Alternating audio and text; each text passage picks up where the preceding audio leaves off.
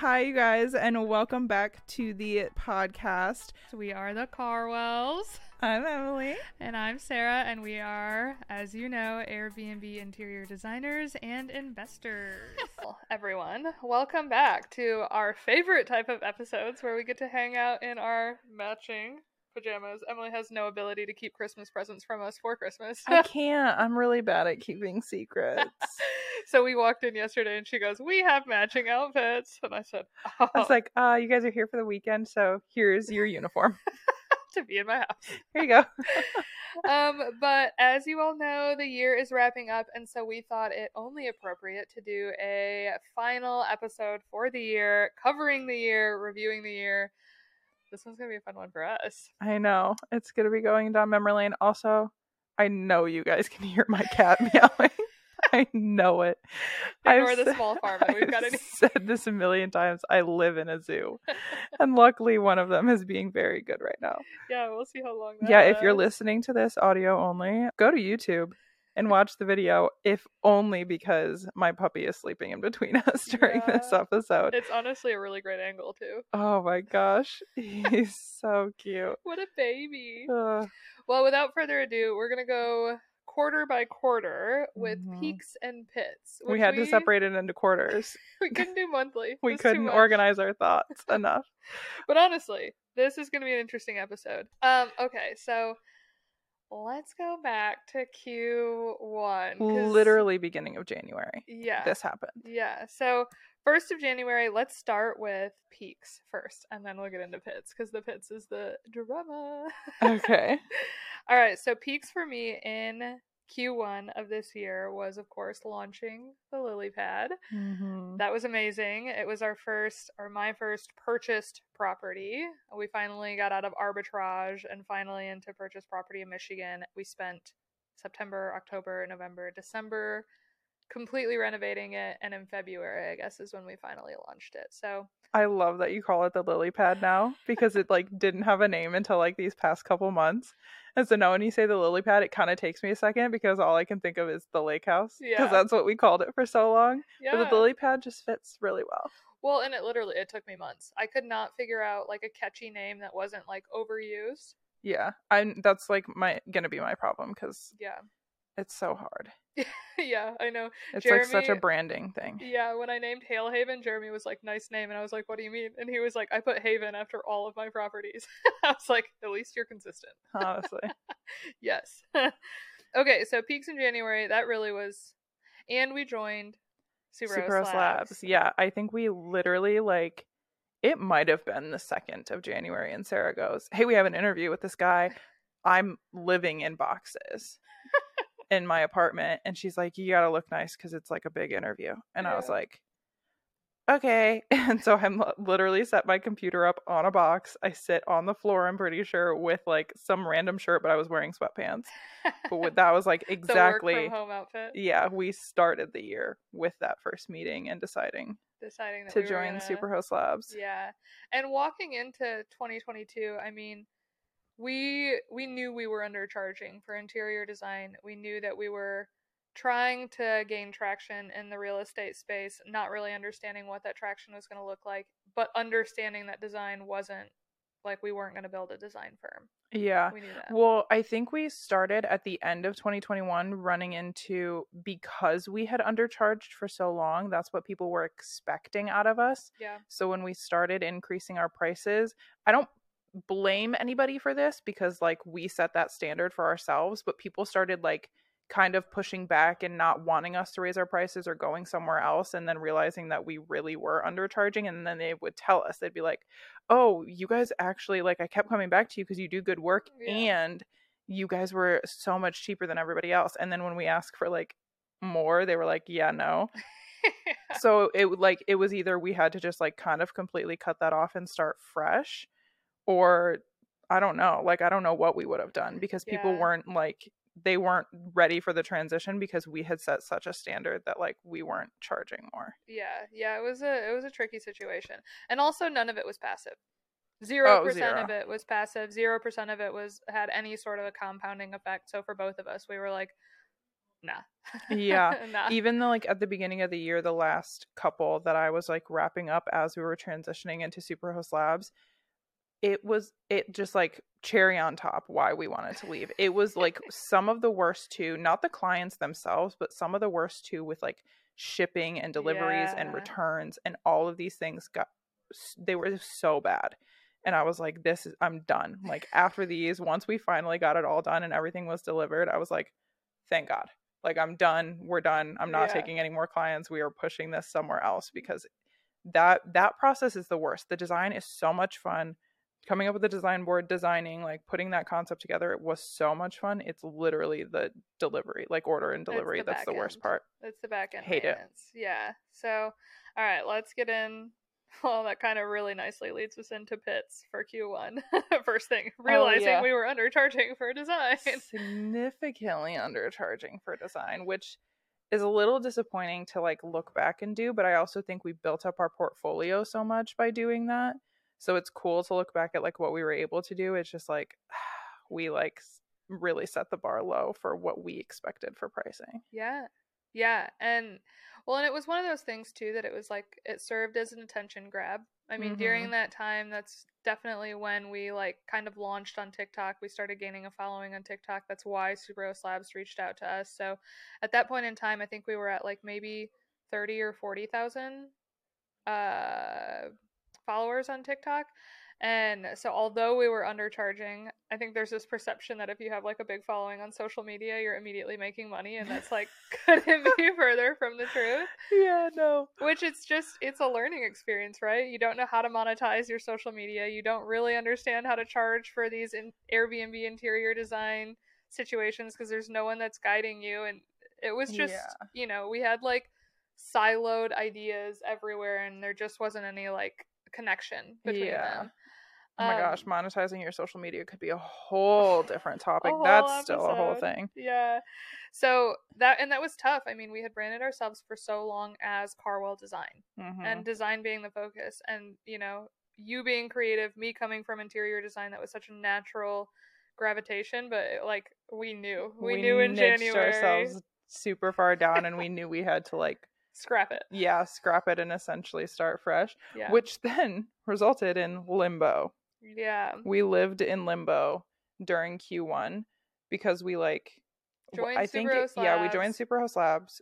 It went into February where I was finishing the last of the design clients.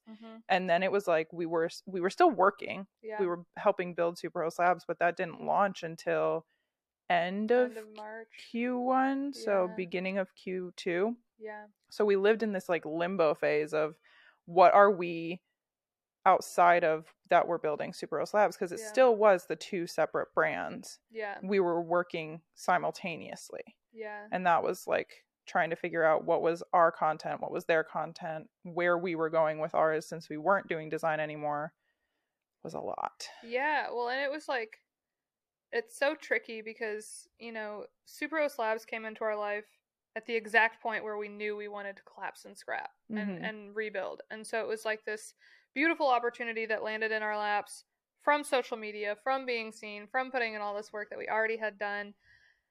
But like you and I were very, very certain that we did not want to collapse Carwell, right? Like we did not want to get rid of that brand, but it's like, okay, what does that brand stand for now? Yeah. And so that whole limbo phase was just really awkward. It was like, who are we here? Who are we there?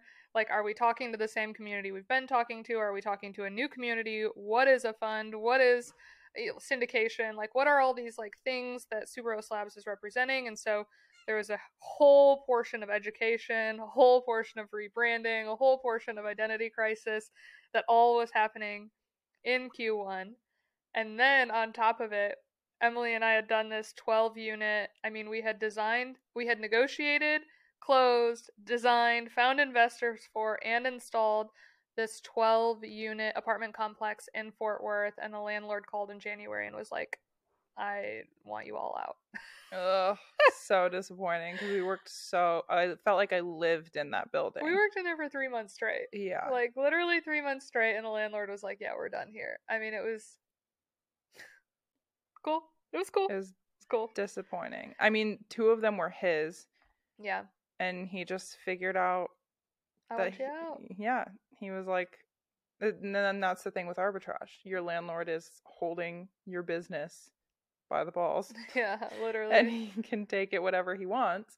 And he figured out how much money he could make. Yeah.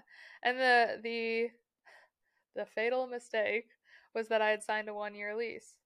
Like, one of the other investors that we had brought in pushed for a year and a half and was non-negotiable about that year and a half. And so, I mean, you have to invest a certain amount of money to get these properties up and running. So I think on that property, because mine only ran for a year, I think in total, I made like maybe $5,000 off of it for a full year because you had to pay back your initial investment. So it was like not only the time, but then the money that you made. It was just a bad investment overall. So that was a huge pit. Good experience. Yeah, I mean, really good experience. Kept our lights on for a little while. Yeah, kept our lights on, gave us momentum nonetheless. Momentum nonetheless. Love it. So then we walked into Q2. And Q2 was if we're looking at all 4 of the quarters that we had this year, Q2 was my second favorite. I think Q2 was the least eventful. Yeah. But I think that was like what was so good about it, is that it was not eventful. We were just grinding. Yeah. And we were learning a lot during that time too. But there wasn't any like major chaos going on in Q2 for us. Yeah, there was no big fires. So peaks in Q2, we, as you all saw, launched Superhost Labs. And we learned all about that style of investing and what funds look like and how to advertise them legally. Yeah, there was so much education in that period of time. Yeah, at that portion of time, we intimately understood design. We intimately understood arbitrage. We, at that point, fairly well understood investing in purchased properties, but we did not at all have any exposure to partnerships or anything larger outside of using your own capital. I mean, we still were relatively green. So just the community alone that Superhost Labs gave us, like just being able to like be in a room and be able to pick brains who knew a lot more than you did and knew a lot more than I did. And like really, it was a safe space for us to like. Yeah, we got to learn from people that were like at such further stages than us.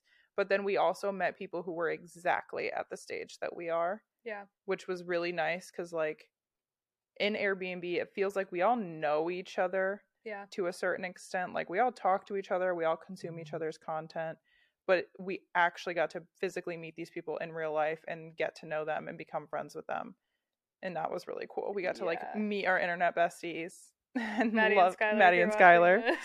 And still are friends to them with them to this day. Like, absolutely love them. And then Eric, who we met through Superhost Labs too, him and his girlfriend Wanda, they do Airbnb. Very similar like experiences and stuff. He's also from Michigan like us. He's a Midwest guy. We love that. Yeah, so I think Q2 is big on networking. I mean, we started the podcast in Q2 as well, didn't we? Yeah, I think we launched the podcast right when we launched Superhost Labs. Yeah, because we had those backlogged. Well, and this podcast too, I mean, it was one of those things where we started as kind of like a way to network, and it has done just that. Oh my gosh, yeah. Like, there has been a lot of value that's come from these podcasts. I mean, I hope all of our listeners have found a ton of value in here, but like, from our perspective as well, there has been like very direct benefits from inviting these people on. Yeah, the intention behind, like, we bring on guests for you guys for sure, but a lot of it is like we're trying to learn from these people too, because everybody's approach is different, everybody's experience is different, and so we get to learn right alongside you guys. Yeah, it's been a huge perk. And then pits with Q2, like you mentioned, they weren't so bad. But we did have, again, it's just that identity crisis that we went through. That honestly was like a pit that I think I wrote down every single quarter. Yeah, this year was a very big identity crisis year, which I think is probably more normal than we think it is. Yeah. Because we essentially scrapped our entire business, and I think it takes it realistically, like, you want to just keep pushing and doing all these things, and I think we've done a really good job at doing that, but to figure out exactly what we want to do, people take years and years to like nail down what their business is going to be, and we completely scrapped our business at the beginning of this year. So I think we're on the right track for sure, but it just felt like this whole year we spent just like turning the wheels and trying, like throwing noodles at the wall, trying to figure out what we want Carwell's to be, what value it brings to people. Yes, it's been a noodly year for sure. Noodle. It really has, though. Oh yeah. But it's been fun. I feel like the year as a whole has been. I feel like I went through college, like all 4 years of college in 12 months. You know, like Airbnb. If there was a year that I would dub as Airbnb college, it would be this year. Yeah, I will say most years recently have been passing very quickly, and this year felt very slow. I think specifically for that reason, because it felt like college in the way that like you're not actually gaining traction yet. Like you're still learning so much, and so you're not like taking off. Yeah. And I'm hoping that that's what 2023 is the takeoff. And it sounds so stupid because we did so much this year and we actually got like a lot done and we accomplished so many things. So like that phrase sounds weird, but it really just felt like we were running in place for a while. Yeah. Well, yeah, and it still feels like that. I think that what a lot of like people who consume our content don't understand or maybe don't get to see is that like you guys are watching us figure it out in real time. Right? Yeah. And like there are things that like we can't expose to everyone, right? It's like there are things that we're working on that you guys don't get to see yet, or like there's a lot of chaos that's going on behind the scenes that like, you know, you can't. I mean, I guess we could expose all of it, right? But that's impossible to do. There's too much time. But it's just like one of those things that you guys don't see on the back end. How much is happening? How much, even though if you see numbers going up and us moving on into new properties and things like that, it's like there's so much that feels like it's just stuck. Yeah, we're doing a lot of this for the first time. Yeah. There was a phrase that came up recently where somebody said, this is their first time being parents, like they've never lived a life before. Yeah. And that's what I feel like it's like for us. Like it seems like we have everything figured out probably to people online, but a lot of this we're just like doing for the first time and figuring it out. Yeah. Yeah, I honestly like currently speaking of Bryce, I think he does a really good job of that. Like he's the only other one in the space where I'm like he like has a lot figured out and doesn't have a lot figured out and is very vocal about both. Oh yeah. And so it like almost makes his content like easy to consume because I'm like, oh my gosh, everybody else is doing the same thing. It's fine. Yeah, he makes it very obvious that he's like, I don't know what's going on, but we're gonna figure it out. Yeah, like this is what I do know. Mm-hmm. And then we'll spill that, and then we'll so run it makes from it there. so genuine. But yeah, there is that like constant balance of like you hold authority in this space. Like we hold authority in the Airbnb space, and we are experts in a lot of ways. Mm-hmm. But in a lot of ways, we are beginners as well. And so it's just a really hard balance to like understand how to continue holding this like persona in a space without making people question how much you actually know, or like whether you're doing it right, because you don't know if you're doing it right. You know? Yeah, I think a lot of like the feeling like I'm not gaining traction part was more like not necessarily questioning knowledge that we have, but like how to portray that knowledge to other people. I think was the part that like was the hardest thing, is like how do you navigate giving that information out to other people, and how do you do that? When do you do that? How do you get it to be well received? Yeah, what's the right way? Like, I don't know. There's a lot of, I think that was like the biggest thing, because I think obviously we learned a lot and we don't know everything about the space yet. We're like learning as we go, just like everybody else is, but there is so much that we do know that is valuable, but it's like, how do we put that out to the world? Right. Yeah.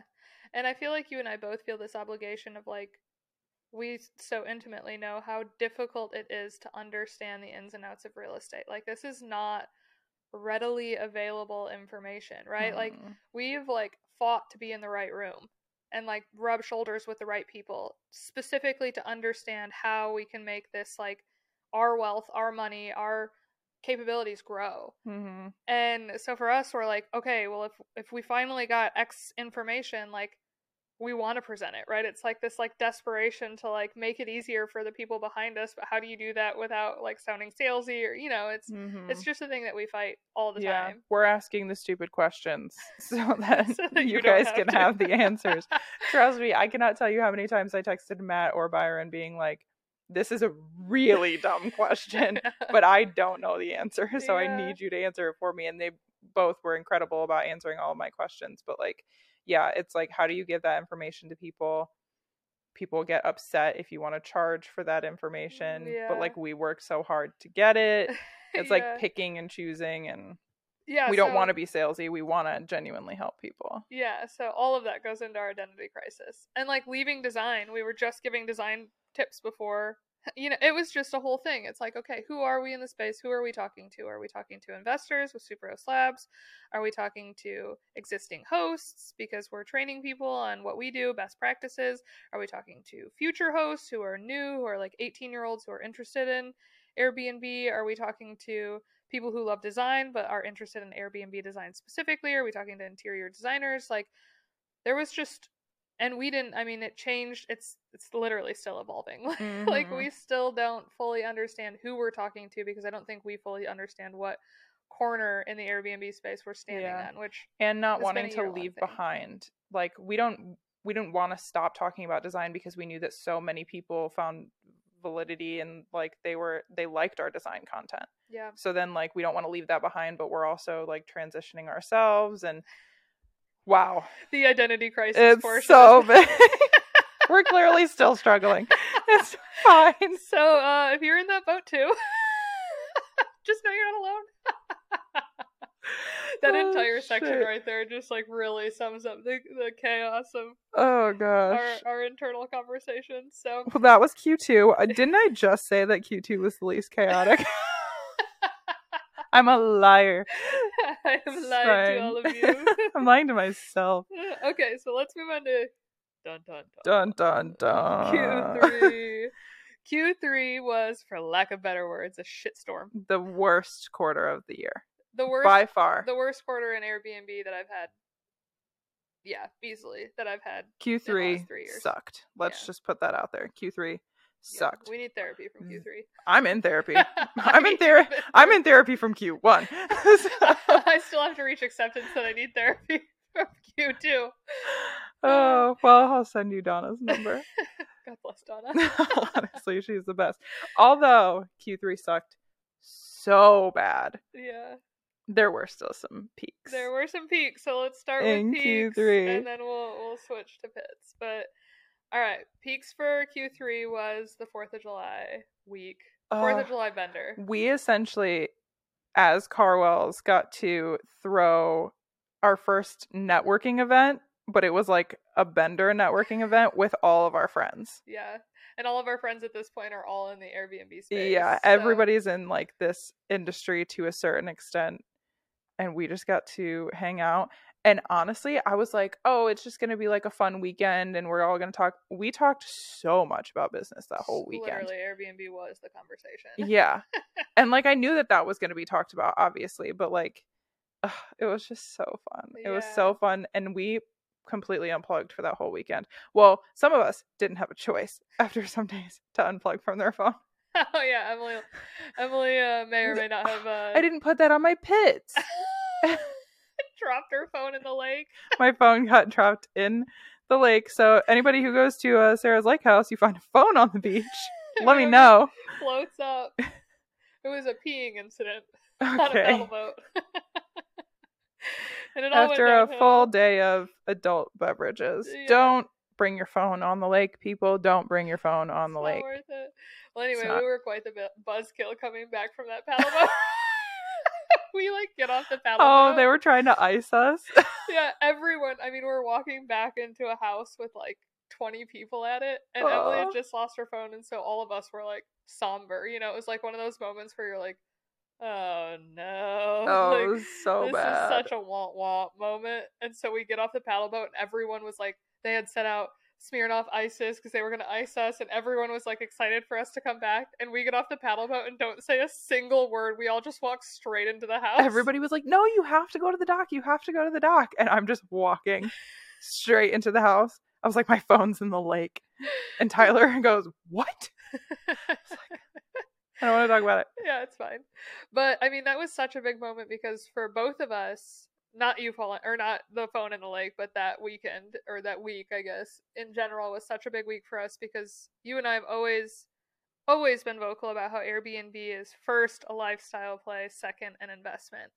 And so for us to, have a property in Michigan, growing up in Michigan, you like have friends who have lake houses and it's like the place to dream be. to have a lake house as an adult in Michigan. Yeah. And so to be able to like host people that we love for a week in a house that we own, it just was like it was the highlight. I think it's funny because Q3 was like absolutely the worst quarter, but that for sure was like the highlight of the year for me. Yeah, I think it was perfect. And literally, like, I feel like so many of us have been like, okay, so what lake house are we doing it at next year? Yeah. Like, it's gonna be a yearly thing where like this group of people just gets together and goes to somebody's lake house, and we get to party and network for the whole weekend. Yeah, there is joy when you find those spaces where you can be your professional self and your wild self all in the same space. In the same space, and actually have people that you're partying with that you can like grow with outside of that. So yeah, absolutely. It was amazing. Came out of that weekend with so much inspiration. Yeah, so many good friends. Yeah. So all right, so that was a big peak. We started getting, well, we'll talk about the clarity, I guess. The peaks and pits kind of have to go together in this one because it gets really bad and then really good. Yeah. So, well, we can go to another big peak. Yes. We both bought properties. Yeah. In Q3. Q3 really did suck, but also have really great times. Q3 was the roller coaster of the year. Oh my gosh, so much happened. So yeah. So okay, so we'll address the elephant, I think, in the room for this quarter. And we've mentioned it on social media, but we don't talk in depth about it. We decided to step away from Superhost Labs, which was the pits. Yes. It was a really hard decision to make because we had invested so much time into doing 7 months of our year, and we like completely revamped our business, which needed to be done. Yeah, we were going to do that anyway. We were going to do that anyway, but it pushed us to do that. And so we were still having an identity crisis though when we did decide to leave. And so it was just a hard thing. It was a hard decision to make. And then it pushed us into a direction that like we had to start making some decisions about what we wanted to be and what direction we wanted to go in. Yeah. And I want to be clear here too, like there are so many people that invested in Superhost Labs because of us representing them and because of us launching it. And that it's still a great investment. Like I want to be very clear to anyone listening to this, like if you invested in Superhost Labs or if you're considering investing in Superhost Labs, investing passively in short-term rentals, I will for always and forever, assuming that the industry stays the way that it is, encourage that. Yeah. For us, stepping away from Superhost Labs was such a complicated decision because, when we realized that we wanted to step away from design and we wanted to step into something else, there was this huge missing education factor because me or you, like neither of us have people in our back pocket, like our parents or mentors, or like we don't have anyone who has great experience in real estate. We don't know a single person in our immediate network that, has made it big in real estate or really understands how to like have real estate change your life. And so when we were ready to leave Carwell Design and step away from designing for other people, we needed the education, and Superhost Labs absolutely brought us that education. That was by far the most beneficial portion for us with Superhost Labs. But ultimately, we just kept struggling with this identity crisis, right? Like, at the end of the day, we didn't leave, like, I didn't leave a 9-to-5, and you didn't come on this journey with me to, like, have a job. And I know that's not what Superhost Labs was, but it was, right? It, like, very much was a job for us. It very much was eating up at least 40 hours a week. And taking us away from building our own. And it was, it was like we were approaching two different audiences, right? Like the Superhost Labs audience was a very different audience than us because we're like very much so we do a lot of it ourselves. We're adamant about that anybody can get into this space if they want to work hard enough to do it. Yeah. And giving tips and tricks, and that's just a different person than the person who wants to do it passively. So we were trying to come at it from both angles, I think, and that was where a lot of the identity crisis started coming in because we were like, we believe in both sides of it, but like our personal journeys were different than what the Superhost Labs journey was. Yeah, and we couldn't carry both. Like we couldn't continue it was building. Too much. Like it didn't make. Carwell wasn't thriving, and Superhost Labs was thriving, and all you and I could think about was how we wanted that to be reversed. Yeah.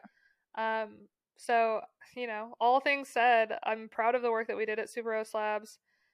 what made it super difficult to leave was really the community, right? It's like all of a sudden we were on a team with a ton of people and weekly meetings and like so everybody talks about how lonely entrepreneurship is, and it is lonely. I mean, Emily and I were talking about that this morning. Like, even with having a partner, it gets lonely because the battles that Emily is facing every single day are different battles than what I'm facing. And so still, like, whatever drama you're dealing with, you're like to a certain extent dealing with that drama alone. And so it was nice to have that community, but yeah, we decided to step away, and that it felt like a waste of 7 months. I don't think it was, like, obviously with like the education and stuff that we got out of it and the community, because we do still have somewhat of a community from that group of people, and so it wasn't, but it just felt, because we had put Carwell's on pause essentially, it felt like a waste when we came out of that. But it did start, like, the peak to that is that we had direction to where we were going because we had more education and more things that we knew coming out of that, and just a little bit of clarity on what we wanted, because I think coming out of design we didn't really know what direction we wanted to go in, and I think it gave us a lot of clarity on that to a certain extent. We're still having an identity crisis for sure, but like, we've checked some boxes that are no's. I think. And I think you and I too just have always like had a little bit more of a boutique style dream. Like, I think, for the both of us, we knew that we didn't want to be as hands-on with design as we were before with individual clients and properties that we were just getting paid out once. But even with Subaru Slabs, it's like we couldn't be all the things that we wanted to be because it was too big. We had to hold like a specific role. And so for that portion of our time with Subaru Slabs, it was 100% social media. Like, we were their marketing team essentially.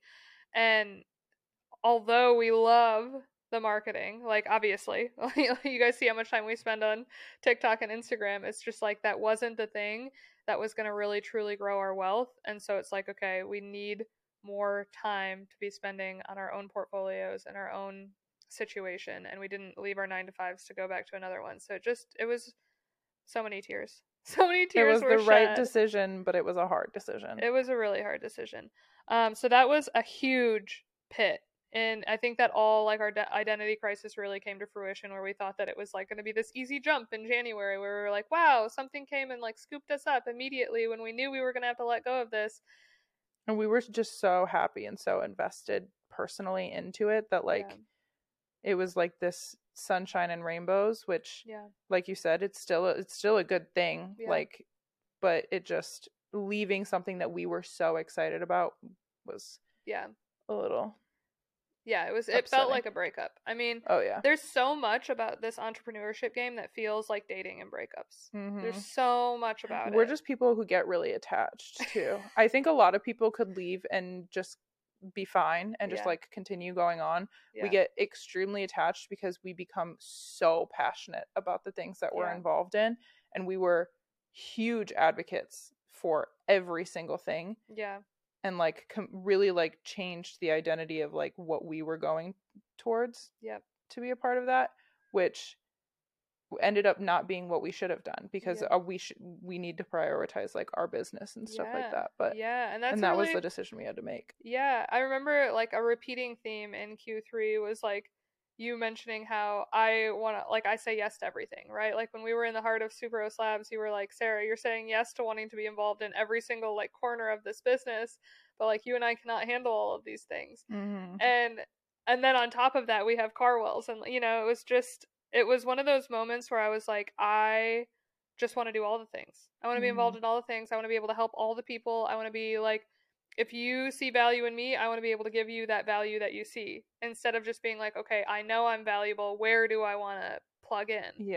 And so it was like this like internal like people pleaser issue that just exhausted us really for 7 months. But yeah, that was a big pit to step away from Subaru Slabs. And in that same, I think it was literally the same month. I think all of this happened in August. I think it happened like in a week. Yeah. The same week I found out that, so I started the year with 5 arbitrage properties. We had to collapse the one that I had in that 12 unit when he said get out.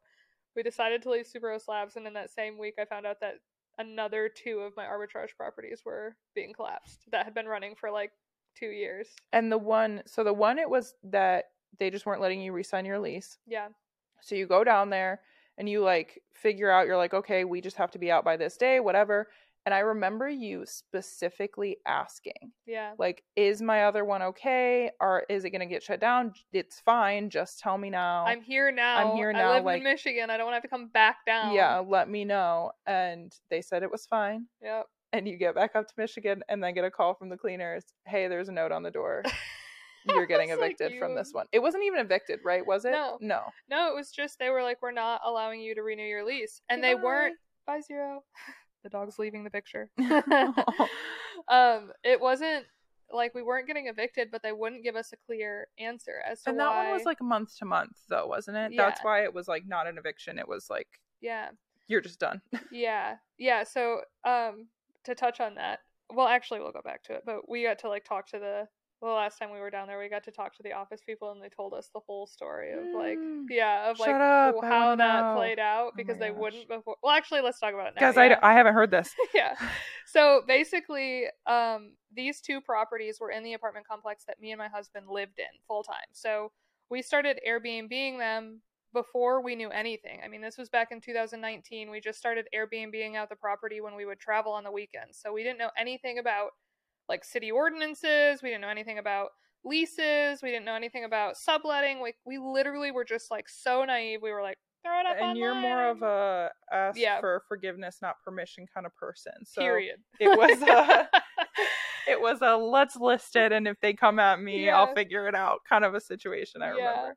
So we shortly found out after that it was illegal in that complex, and we had no idea, right? We were like, oh my gosh, I'm so sorry. And so we were like, well, we've been doing this for 6 months to a year at this point. Like, can we keep doing it? And they were like, well, with an apartment complex this big, the owner of the building is not like, just doesn't have any interest in like developing a new lease, so on and so forth. They were like, but if things are going well, like us as the management company, we have no problems with it. Like, just keep running a tight ship. But if we have problems, you're out. And so at that point I was like, okay, well, these are already set up. I've already spent the money. Like, I'm going to run them for as long as I can.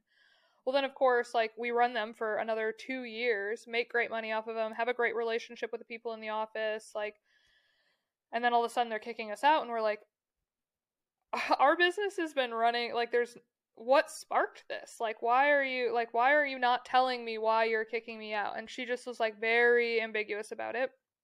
Well, then when we went back in, we found out that somebody else had come into the building and started Airbnb-ing illegally without asking permission, obviously without having a relationship with the front office, and came in intentionally doing that. Like, didn't ever live in the space, just immediately started Airbnb-ing it out.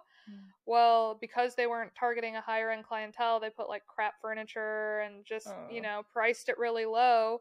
And for our listeners, if you're not aware, like, apartment complexes are really nervous about not being able to run a background check on who's in that building, because it puts everyone else who pays there to live full time there at risk. Yeah, especially like the security that they have to have in place. Yeah. And all that. And like, some apartment complexes don't have cameras in the hallways because of the way that the building is set up or whatever. And so there's just like extra steps that they need to take if that's going to be going on.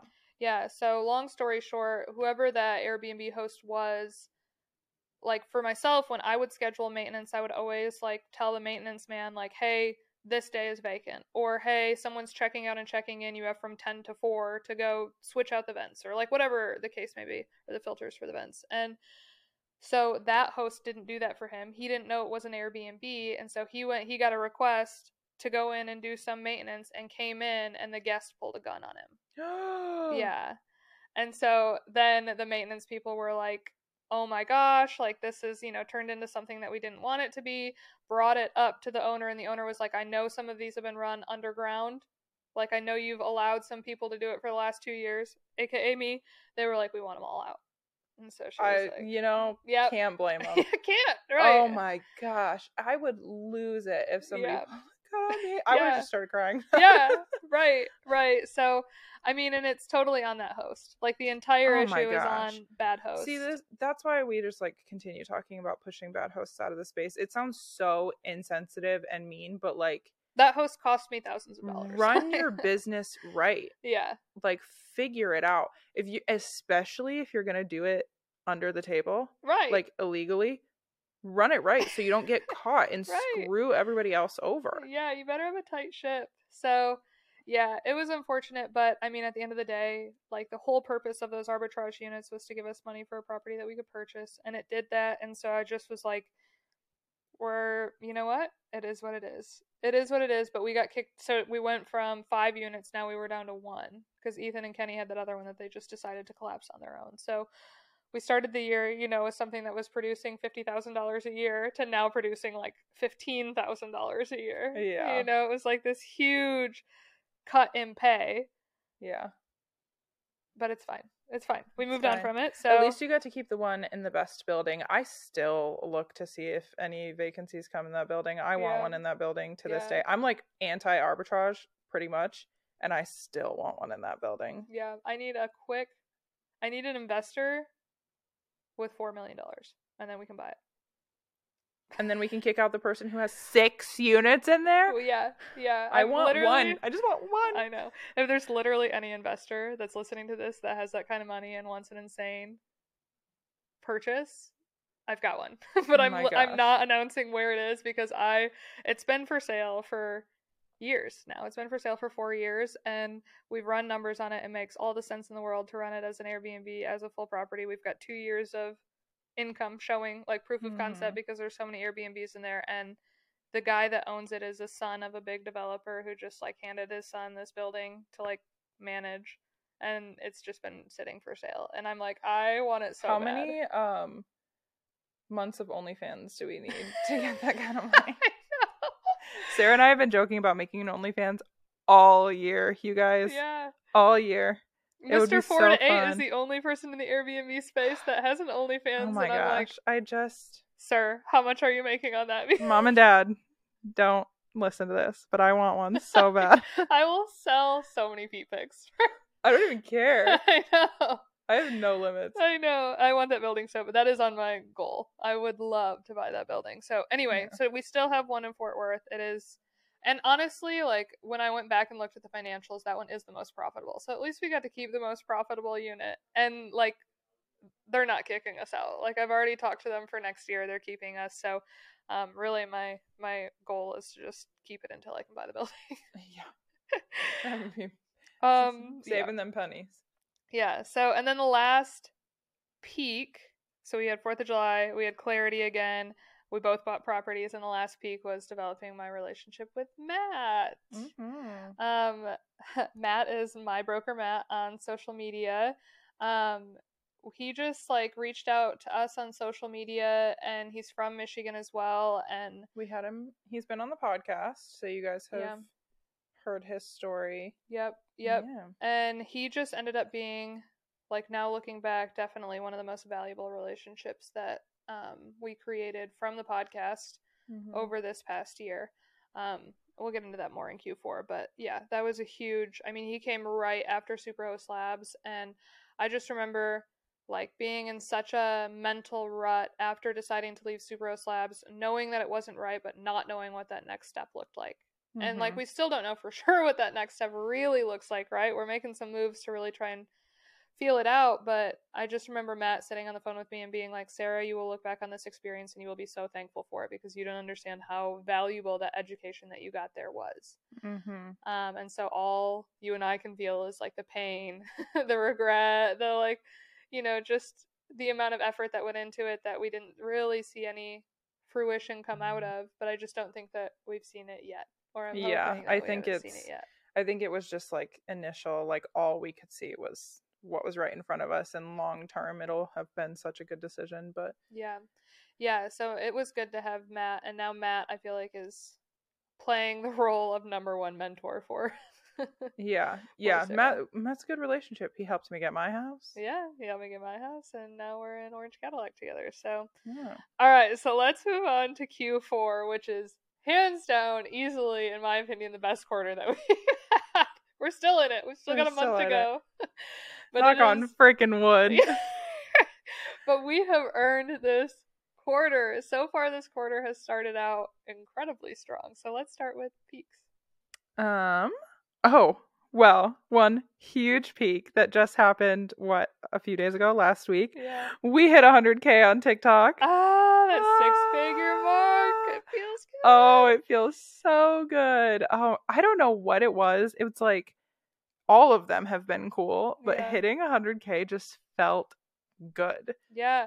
Well, I think especially after, like, you'll see people who, like, you know, get 100K after like 2 months on TikTok, and it's because they've like decided and executed their message. Like, I think for me, I think the reason why the 100K feels so good is because our chaos is resonating with people. Oh gosh, you know, like this year we have like absolutely gone through this huge identity crisis and not understood exactly who we're talking to on our social media, and people are still resonating with it. And so it's like, I don't think we understand exactly why they're resonating with it yet, or like exactly who we're talking to still. But there are 100,000 of you that are finding value in some nuggets that we're leaving, and that feels good. It feels good that like we're genuinely just being ourselves. Yeah. And people like that. Yeah. Because I feel like a lot of people play a character on social media, which is fine. That's like what ends up working for a lot of people. Yeah. And we just like haven't done that. We've just tried to be the most ourselves the whole time, because I'm not a good actor.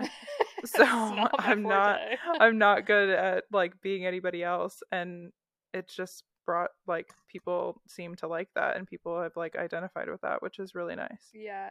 Hitting 100K it feels so good, guys. It honestly felt like y'all were giving us one giant hug after our traumatic year. It was so fun. I was like checking every second because we were getting so close, and then I like went on, I think in the morning, and I was like I like screenshotted it, sent it to everybody I knew that was like close. I was like, you guys, we did it. Like, it's such a cool feeling. And there are like people who have millions and millions of followers, but it just feels so cool to have 2 small town girls having so many. Yeah, it really feels incredible.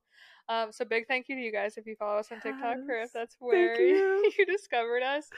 I cannot even begin to express the amount of times that like the support that we get on TikTok, that dopamine that we get on TikTok, has like carried us through some really heavy crap this year. Yeah, absolutely. So that was a huge peak that we celebrated this week. Pat on the back to us for that. Other peaks that we are or have already experienced in Q4 is I launched the second lake house here in Michigan. We have our first guest checking in 50 minutes. The irony. Big stuff. I know. I'm so excited. I mean, that lake house was a ton of fun to redo. That lake house I purchased 50-50 with my brother and sister-in-law. So it is our first partnership project, but it's a family affair. It is a family affair. That property is going to be a lot of fun to run.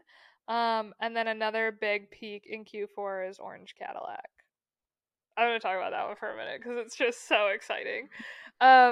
So, I mean, after we decided to leave Super Rose Labs, both Emily and I, like, needed to take a beat. We were like, who are we? What are we doing? Why are we here? And if we are here, like, who are we talking to here? You know, it was exhausting. It really was emotionally exhausting. It felt like a really big breakup. So Emily basically was like, I need a minute. Like, let me just simmer down. And I was like, I need to go run through a brick wall. I need to go, like, channel this, like, momentum that I feel that I just, like, want to end the year on a strong note. I have to go throw it somewhere. So partnering with Matt, we found this insane orange property that I'm sure a ton of you have seen on social media. And it was the first property where I am not investing $1 of my own money in. Which exciting. Seems insane. Yeah. That feels illegal. It does, actually. Every time I hear about it, I'm like, I want to do that. Right. Yes. Everyone should want to do that. Yeah. And, you know, the investors that we got in it, I guess there was a big anxiety that we had, you know, diluted our opportunity for partnerships from social media with Sucrose Labs, you know, because so many of you invested in Sucrose Labs, which again is amazing, but it, you know, when you're doing it on your own, all of a sudden you're like, okay, well, did I already take like, my little black book got a little smaller. Yeah, like, did I give all my contacts away? And for something that, you know, ended up not being where we wanted to spend our time. And so I just didn't know. I didn't know if like it was going to work out. I wanted Orange Cadillac so bad. I wanted investors so bad. I wanted to step into a different type of real estate so bad. You know, I wanted to be spending time doing something that created income more than once. Repeat income. And so we found investors. We found the property. We raised the capital. We did the whole thing. And so phone calls. And so Always. It's the first property that I am doing with all investor money. And that's just really exciting. It's exciting because of the property itself, but it's also exciting because of the deal itself. It's just, I feel like it's like just a glimpse into the education that we got at Sucrose Labs and how we can play it out in our own lives. Yeah. It's also very exciting because anybody who knows Sarah knows that she's not very good at staying on budget.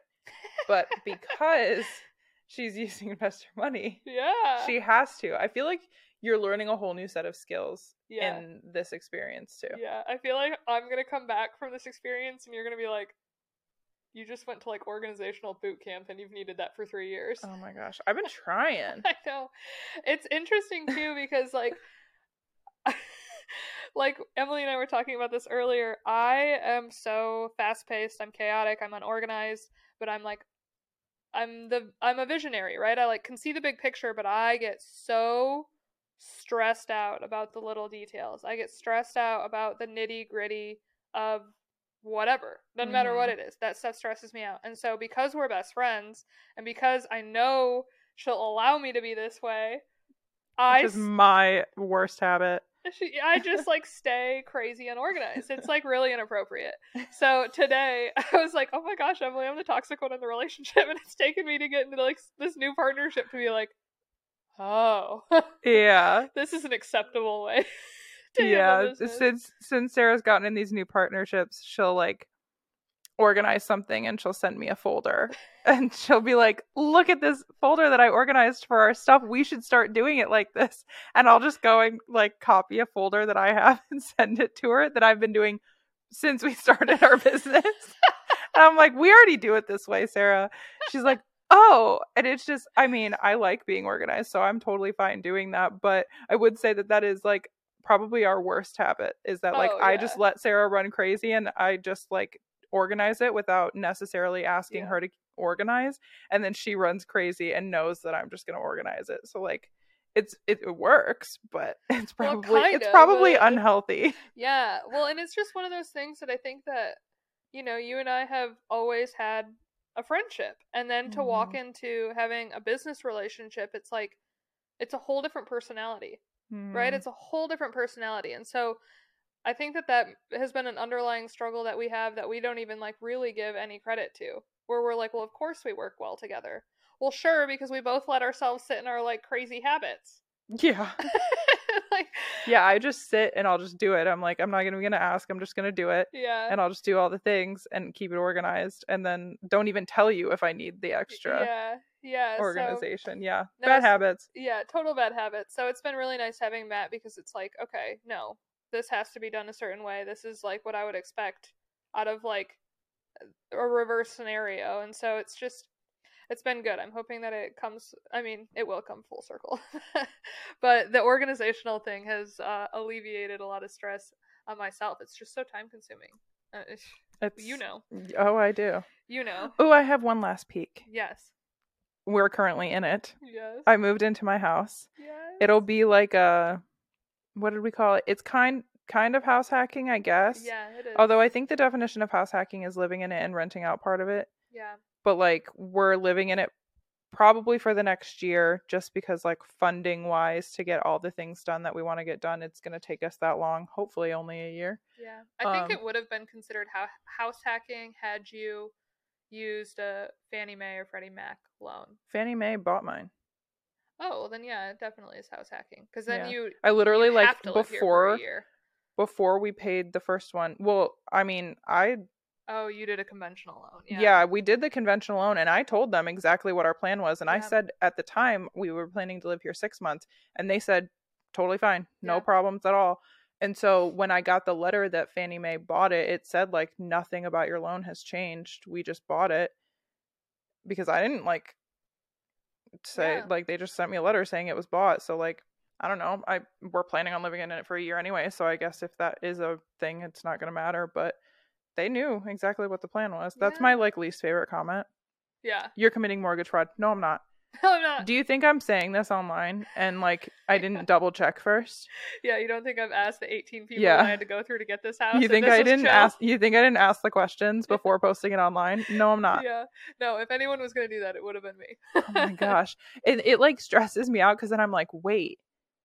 Because I like question myself, and then I'm like, no, Emily, you asked that question. Yeah. It's my least favorite comment. Yeah. Dude, I've gone back to my lender after, like, when anyway, I went back to my lender and I was like, is this mortgage fraud? Because we moved out of it after 6 months. Yeah. And she was like, literally no. I was like, okay, well, I have it in writing at this point, so. Right. But yeah, I live in this house now and I love it. And this house, I mean, it's like, it's so interesting because it's like, there's so much like carried character that's in this house, that's in the Bitely house, that's in the Hale house, that all of these are like, they fit the same outline criteria, and they're all amazing. Like, this property is amazing. It's gonna do so well with on it. Airbnb. I think I'm gonna start painting next week because I'm just stuck here while Tyler's on a trip. So yeah, she has a husband that travels a lot for work. So. Yep, that's also another reason we're gonna do a year, because he leaves for 3 weeks at a time, and I can only get so much done by myself. So Q4 has been a real winner for us. Between all of those things, pits honestly have been just new problems as we kind of hone in. I think learning new challenges that come with the things that we're pursuing. Yeah, and I think, I mean, collectively, especially, like, I know for me and my husband, and probably for you and Tyler as well, as we kind of go into this next phase, I just want partnerships. I just want to rinse and repeat Orange Cadillac over and over again. I want to use as much of investor money as I can for whoever wants to make it passive, and I just want to develop the market here in Michigan.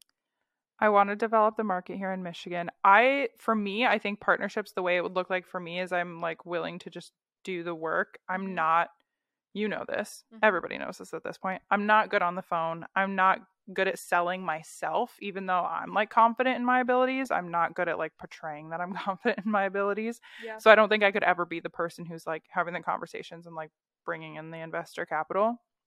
But I can do all the other stuff. Everything That's else. The thing. But I mean, for me, my goal is like get 3 properties and then figure it out after that. Yeah. I want a boutique motel. Yes. I want 5 units. That's it. 5 that are little like couples retreats. Yeah.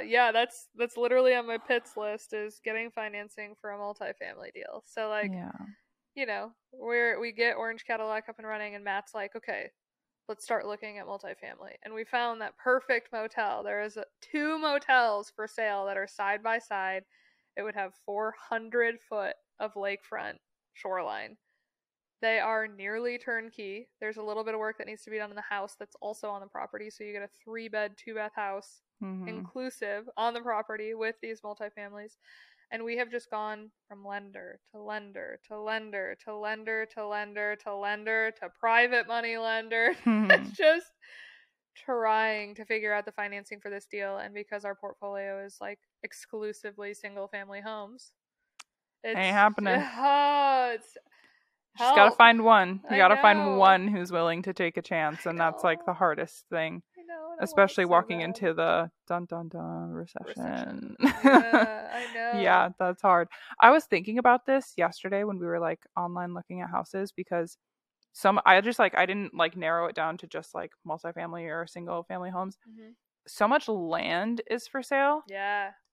And instead of like, because I don't think I would be able to find like the thing that's in my head for the 5 units, right? Yeah. Why don't I just buy land and build the 5 units that I want on it. 1000%. Yeah. I think A-frames. The immediate problem we're going to run into is we're going to be like, why not 10? Oh, I don't want to manage 10. I don't either. But what if we arbitrage them? Right? Like, well, don't steal our idea. Yeah, we have to find the perfect piece of property first. Yeah. But yeah, I mean, it's Michigan. There's property everywhere. Yeah. And honestly, I feel like you and I both are walking into 2023 with all the tools that we need in our toolbox to really start scaling. And so now the problems are like, okay, who's going to give me financing for it? What investors are going to come in? It's not like, how do I work with investors and how, like, it's finding the who, not the what. Yeah, it's more so finding the people. Yeah, I feel like it's like what Eric said the last time we talked to him on the podcast. It's like the rocket is taking off. Yeah. And we just have to like wait. Yeah, fan the flames. Yeah, just like, please go. Yeah, please don't explode right when you get up into the atmosphere. Yeah, and I just think that it's increasingly difficult to get financing, in particular for Michigan properties, because there aren't ample comps. You know, it's the same reason why it's difficult to find investors, because Michigan is a risky market. Yeah, it's hard. Kind of risky market, but again, in comparison to the rest of the country, if you know what you're doing, it's like literally the most profitable market. So, I know. I feel like the more we talk about it, the more people are gonna like start coming here, and it's gonna get flooded so fast. I know. We're gonna be a catapult for Michigan, which oopsies. Welcome, but you better be doing a good job. I know. I genuinely think Allison Cooch's next property is gonna be in Michigan. Allison Cooch, if you're watching this, we love you. Love you. Oh my gosh, I'm completely obsessed. I watch all of her stuff, and her Scottsdale properties are just beautiful. And when she said cabin vibe for her next one, right now they're in Ohio because that's where her husband, he's on like practice squad for the Browns. Should be on the regular squad. Oh my gosh. NFL. Yeah, NFL or Browns specifically. I hate you guys. I was like really actually invested in that. I got so upset when he got moved back to, when he got released. Yeah. And then when he went to practice squad, I was like, good for him. Yeah. For like, that had to be like a pride hit a little bit to go back to practice squad, but good for him. Oh my gosh. But and for her being so transparent about it online. Yeah, and people are so mean to her about that. Well, and it's hard to be vulnerable in your setbacks. Yeah. Everybody's going through them, but and nobody wants to glorify I think it's just like a crazier lifestyle than like people think it is, and they don't give credit to like the fact that her life is uprooted every time his life is too. Yeah. But anyway, but she's from Michigan. And her parents still live up here. And so I really think her next one's going to be up here. And I want to see it so bad. I want to be friends with her. I want to be there while she's doing it. Allison Cooch, hit us up. Allison, you need boots on the ground? Got it. We're done. We are it. Yeah, I really want Zoe Berghoff to invest in Michigan too. Oh my gosh, yeah. I don't know. I don't think she's a come back to Michigan kind of girl. I know. She loves Colorado too much and Arizona. I know. But I want her to come back so bad too. I do too. One day we'll sucker her back into it. But honestly, I think that was our year. That's our peaks and pits of our year. I'm sure there's things that we missed. It was a insane year. Like I said, I feel like this was the longest year ever. Yeah. Do we want to call out specific people that we appreciate this year? Oh my gosh, yeah. Because honestly, I feel like another thing that people don't see is the amount of support that surrounds us. Oh my gosh. Because this year has been really chaotic. It's been really emotional. It's had a ton of ups and downs, as now you guys had a peek into. But just the people around us have been really a big reason why we, keep that fire alive. I mean, I think we're so certain in real estate. We're so certain that Airbnb is the industry that we want to be in for the foreseeable future. We're so certain about the Midwest. We're so certain about a lot of things, but it's like our corner in the space. What does that look like? Who are we here? What do we represent? Those are all questions that like keep us up at night. And so I think that like the people who are around us are really, they don't get enough credit, man. No. What I will say, my parents. Yeah, mine too. For one, I called my mom. I talk to my mom literally every single day. But like, it's like the cutest thing. My dad called me when I was in Memphis, and he was like, hey, I think I want to like make a wedding venue, and I really want your help designing it, and then I think I want to turn our house into an Airbnb, and your mom and I are going to move somewhere else. And like So they're interested in this industry now too, and just like really don't know a lot about it other than what I've told them, but like it's just so cute how supportive they are about that. And like they know all of the things that I've been through this year, and they're just there to listen. And I just bitch to my mom all the time. My word, that poor woman. Your mom and Donna. Oh, Donna is high on this list of people. Literally, like something crazy happened. I don't even remember what it was. Donna's the therapist. Oh yes, Donna is my therapist, and I love her. But something crazy happened, and I was like having a really hard time, and I was like, oh shit. And then I looked at my calendar, and I had therapy the next day, and I was like, oh, I feel so much better already just knowing that I could go talk to Donna about it. I would say our husbands. Oh my gosh, our husbands. Those poor guys. Oh my poor husband. Just because this year was like so chaotic and so many moving parts, and like I essentially took away any income that I was bringing in for a while, and he just had to like pick up the slack. Yeah. And he did a really good job at that. Yeah. Well, and our husbands, like on the pit day where we really realized that we were stepping away from Subaru Slabs, it was on your anniversary. It was. And it was on a day that Ethan planned, like Ethan, my husband, who never plans an entire day of fun activities because I'm typically the planner of the two of us, plans this whole day with like helicopter rides, like dinner reservation, a boat tour, like literally the most extravagant day ever, and you and I were like vacant. Yeah, well, Tyler and I, it was our anniversary. We were touring houses on our anniversary, and I'm just crying in the car. And he's like, what do you want me to do? I was like, and so he like goes to a restaurant, like gets me takeout food. We just eat in the car. He drives. He just lets me play my music. He lets me do all the things. I'm like, oh my gosh, thank you. And then we met up like a couple days later, and they like Tyler and I were gonna go do something. We like had plans, and he was like, no, let's go to Sarah's, and like we're gonna spend the night with Sarah and Ethan and just hang out, decompress for a moment off of that breakup. It was so nice having your husband support you through a business breakup. Thank God. Angels. Yeah, literal angels. Yeah, big thank you to Maddie and Skylar and Eric too. Those three, Maddie and Skylar from Sunrise Homes, and Eric from Hello Eric you. Just the support. Good people. Yeah. The support in any question that we had. Like there's just a lot. You really need people who are a safe space to ask stupid questions to. They were absolutely that for us, and I think we were that for them in a lot of ways. Yeah, I agree. 100%. Super thankful that Matt came into our lives. He's helped us in a lot of ways. Matt and Sam. It always is like so good. Like Matt, I talk to Matt like 4 times a day at this point. And there's just something about when you meet another couple and both people in the couple are just like so good. Like there's nothing more disappointing when you meet a couple and you're like, oh, their husband sucks, or like, oh, their wife is like meh. But Matt and Sam, those two, me and Ethan just think that they are the cat's meow, and that was a huge win. Yeah, and our friends have been super supportive this year. This is kind of a tangent, but our friend group has just gone through it this year. Oh my gosh. Yeah, it's been an interesting friend year. Yeah, we have a group of like 6 girls that we're super close with. We have like, it's the group that we spend Friendsmas with and all that stuff. And we have 1 out of the 6 of us that has pretty severe cancer. She's had cancer 3 times this year, actually.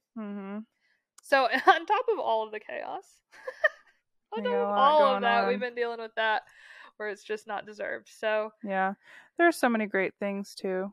One of our friends had a baby. Yeah. We have a little babe in our group. Yeah, first one.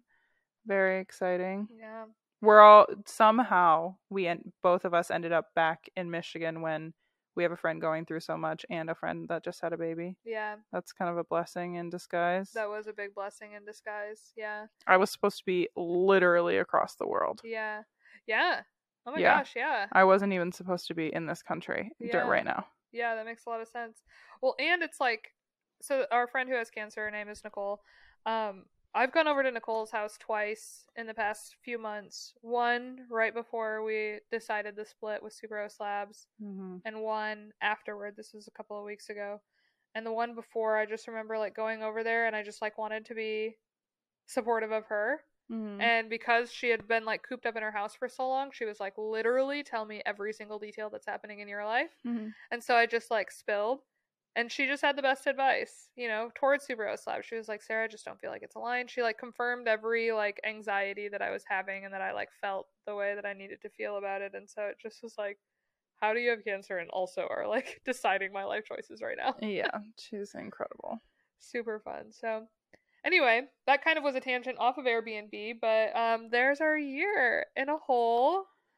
I want to say thank you to all of you guys as well. I mean, our community here, although sometimes we have some unruly people in the comments, for the most part, 99% of the interaction that we have with you guys has been incredible. Incredibly positive, yes. Yeah. That's so nice. Yeah, and a lot of you have become good friends and fellow investors. We recognize your names and all of that. It's so fun. It's so fun. So, as we walk into this new year, there's going to be a lot more content coming your way. There's going to be a lot more properties coming your way. We promise, no matter what, whenever we learn something new, you are the first person that we share it with. Yes. And our DMs are always open for suggestions as well. I had someone last week that was like, do you like when people tell you like a different perspective? And I'm like, yes, literally it's like a cheat code to our business is when people correct us. Yeah, and we definitely like giving opinions. We are pretty headstrong on some things, but there are other things where like we need perspective.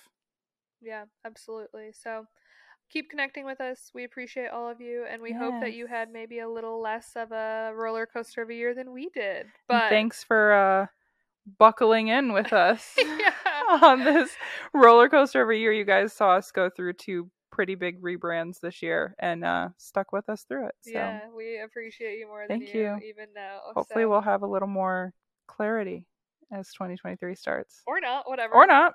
You guys are along for the ride now. Yeah, whatever. We'll figure it out. Maybe we'll come up with a new business venture next year. Maybe. We'll see.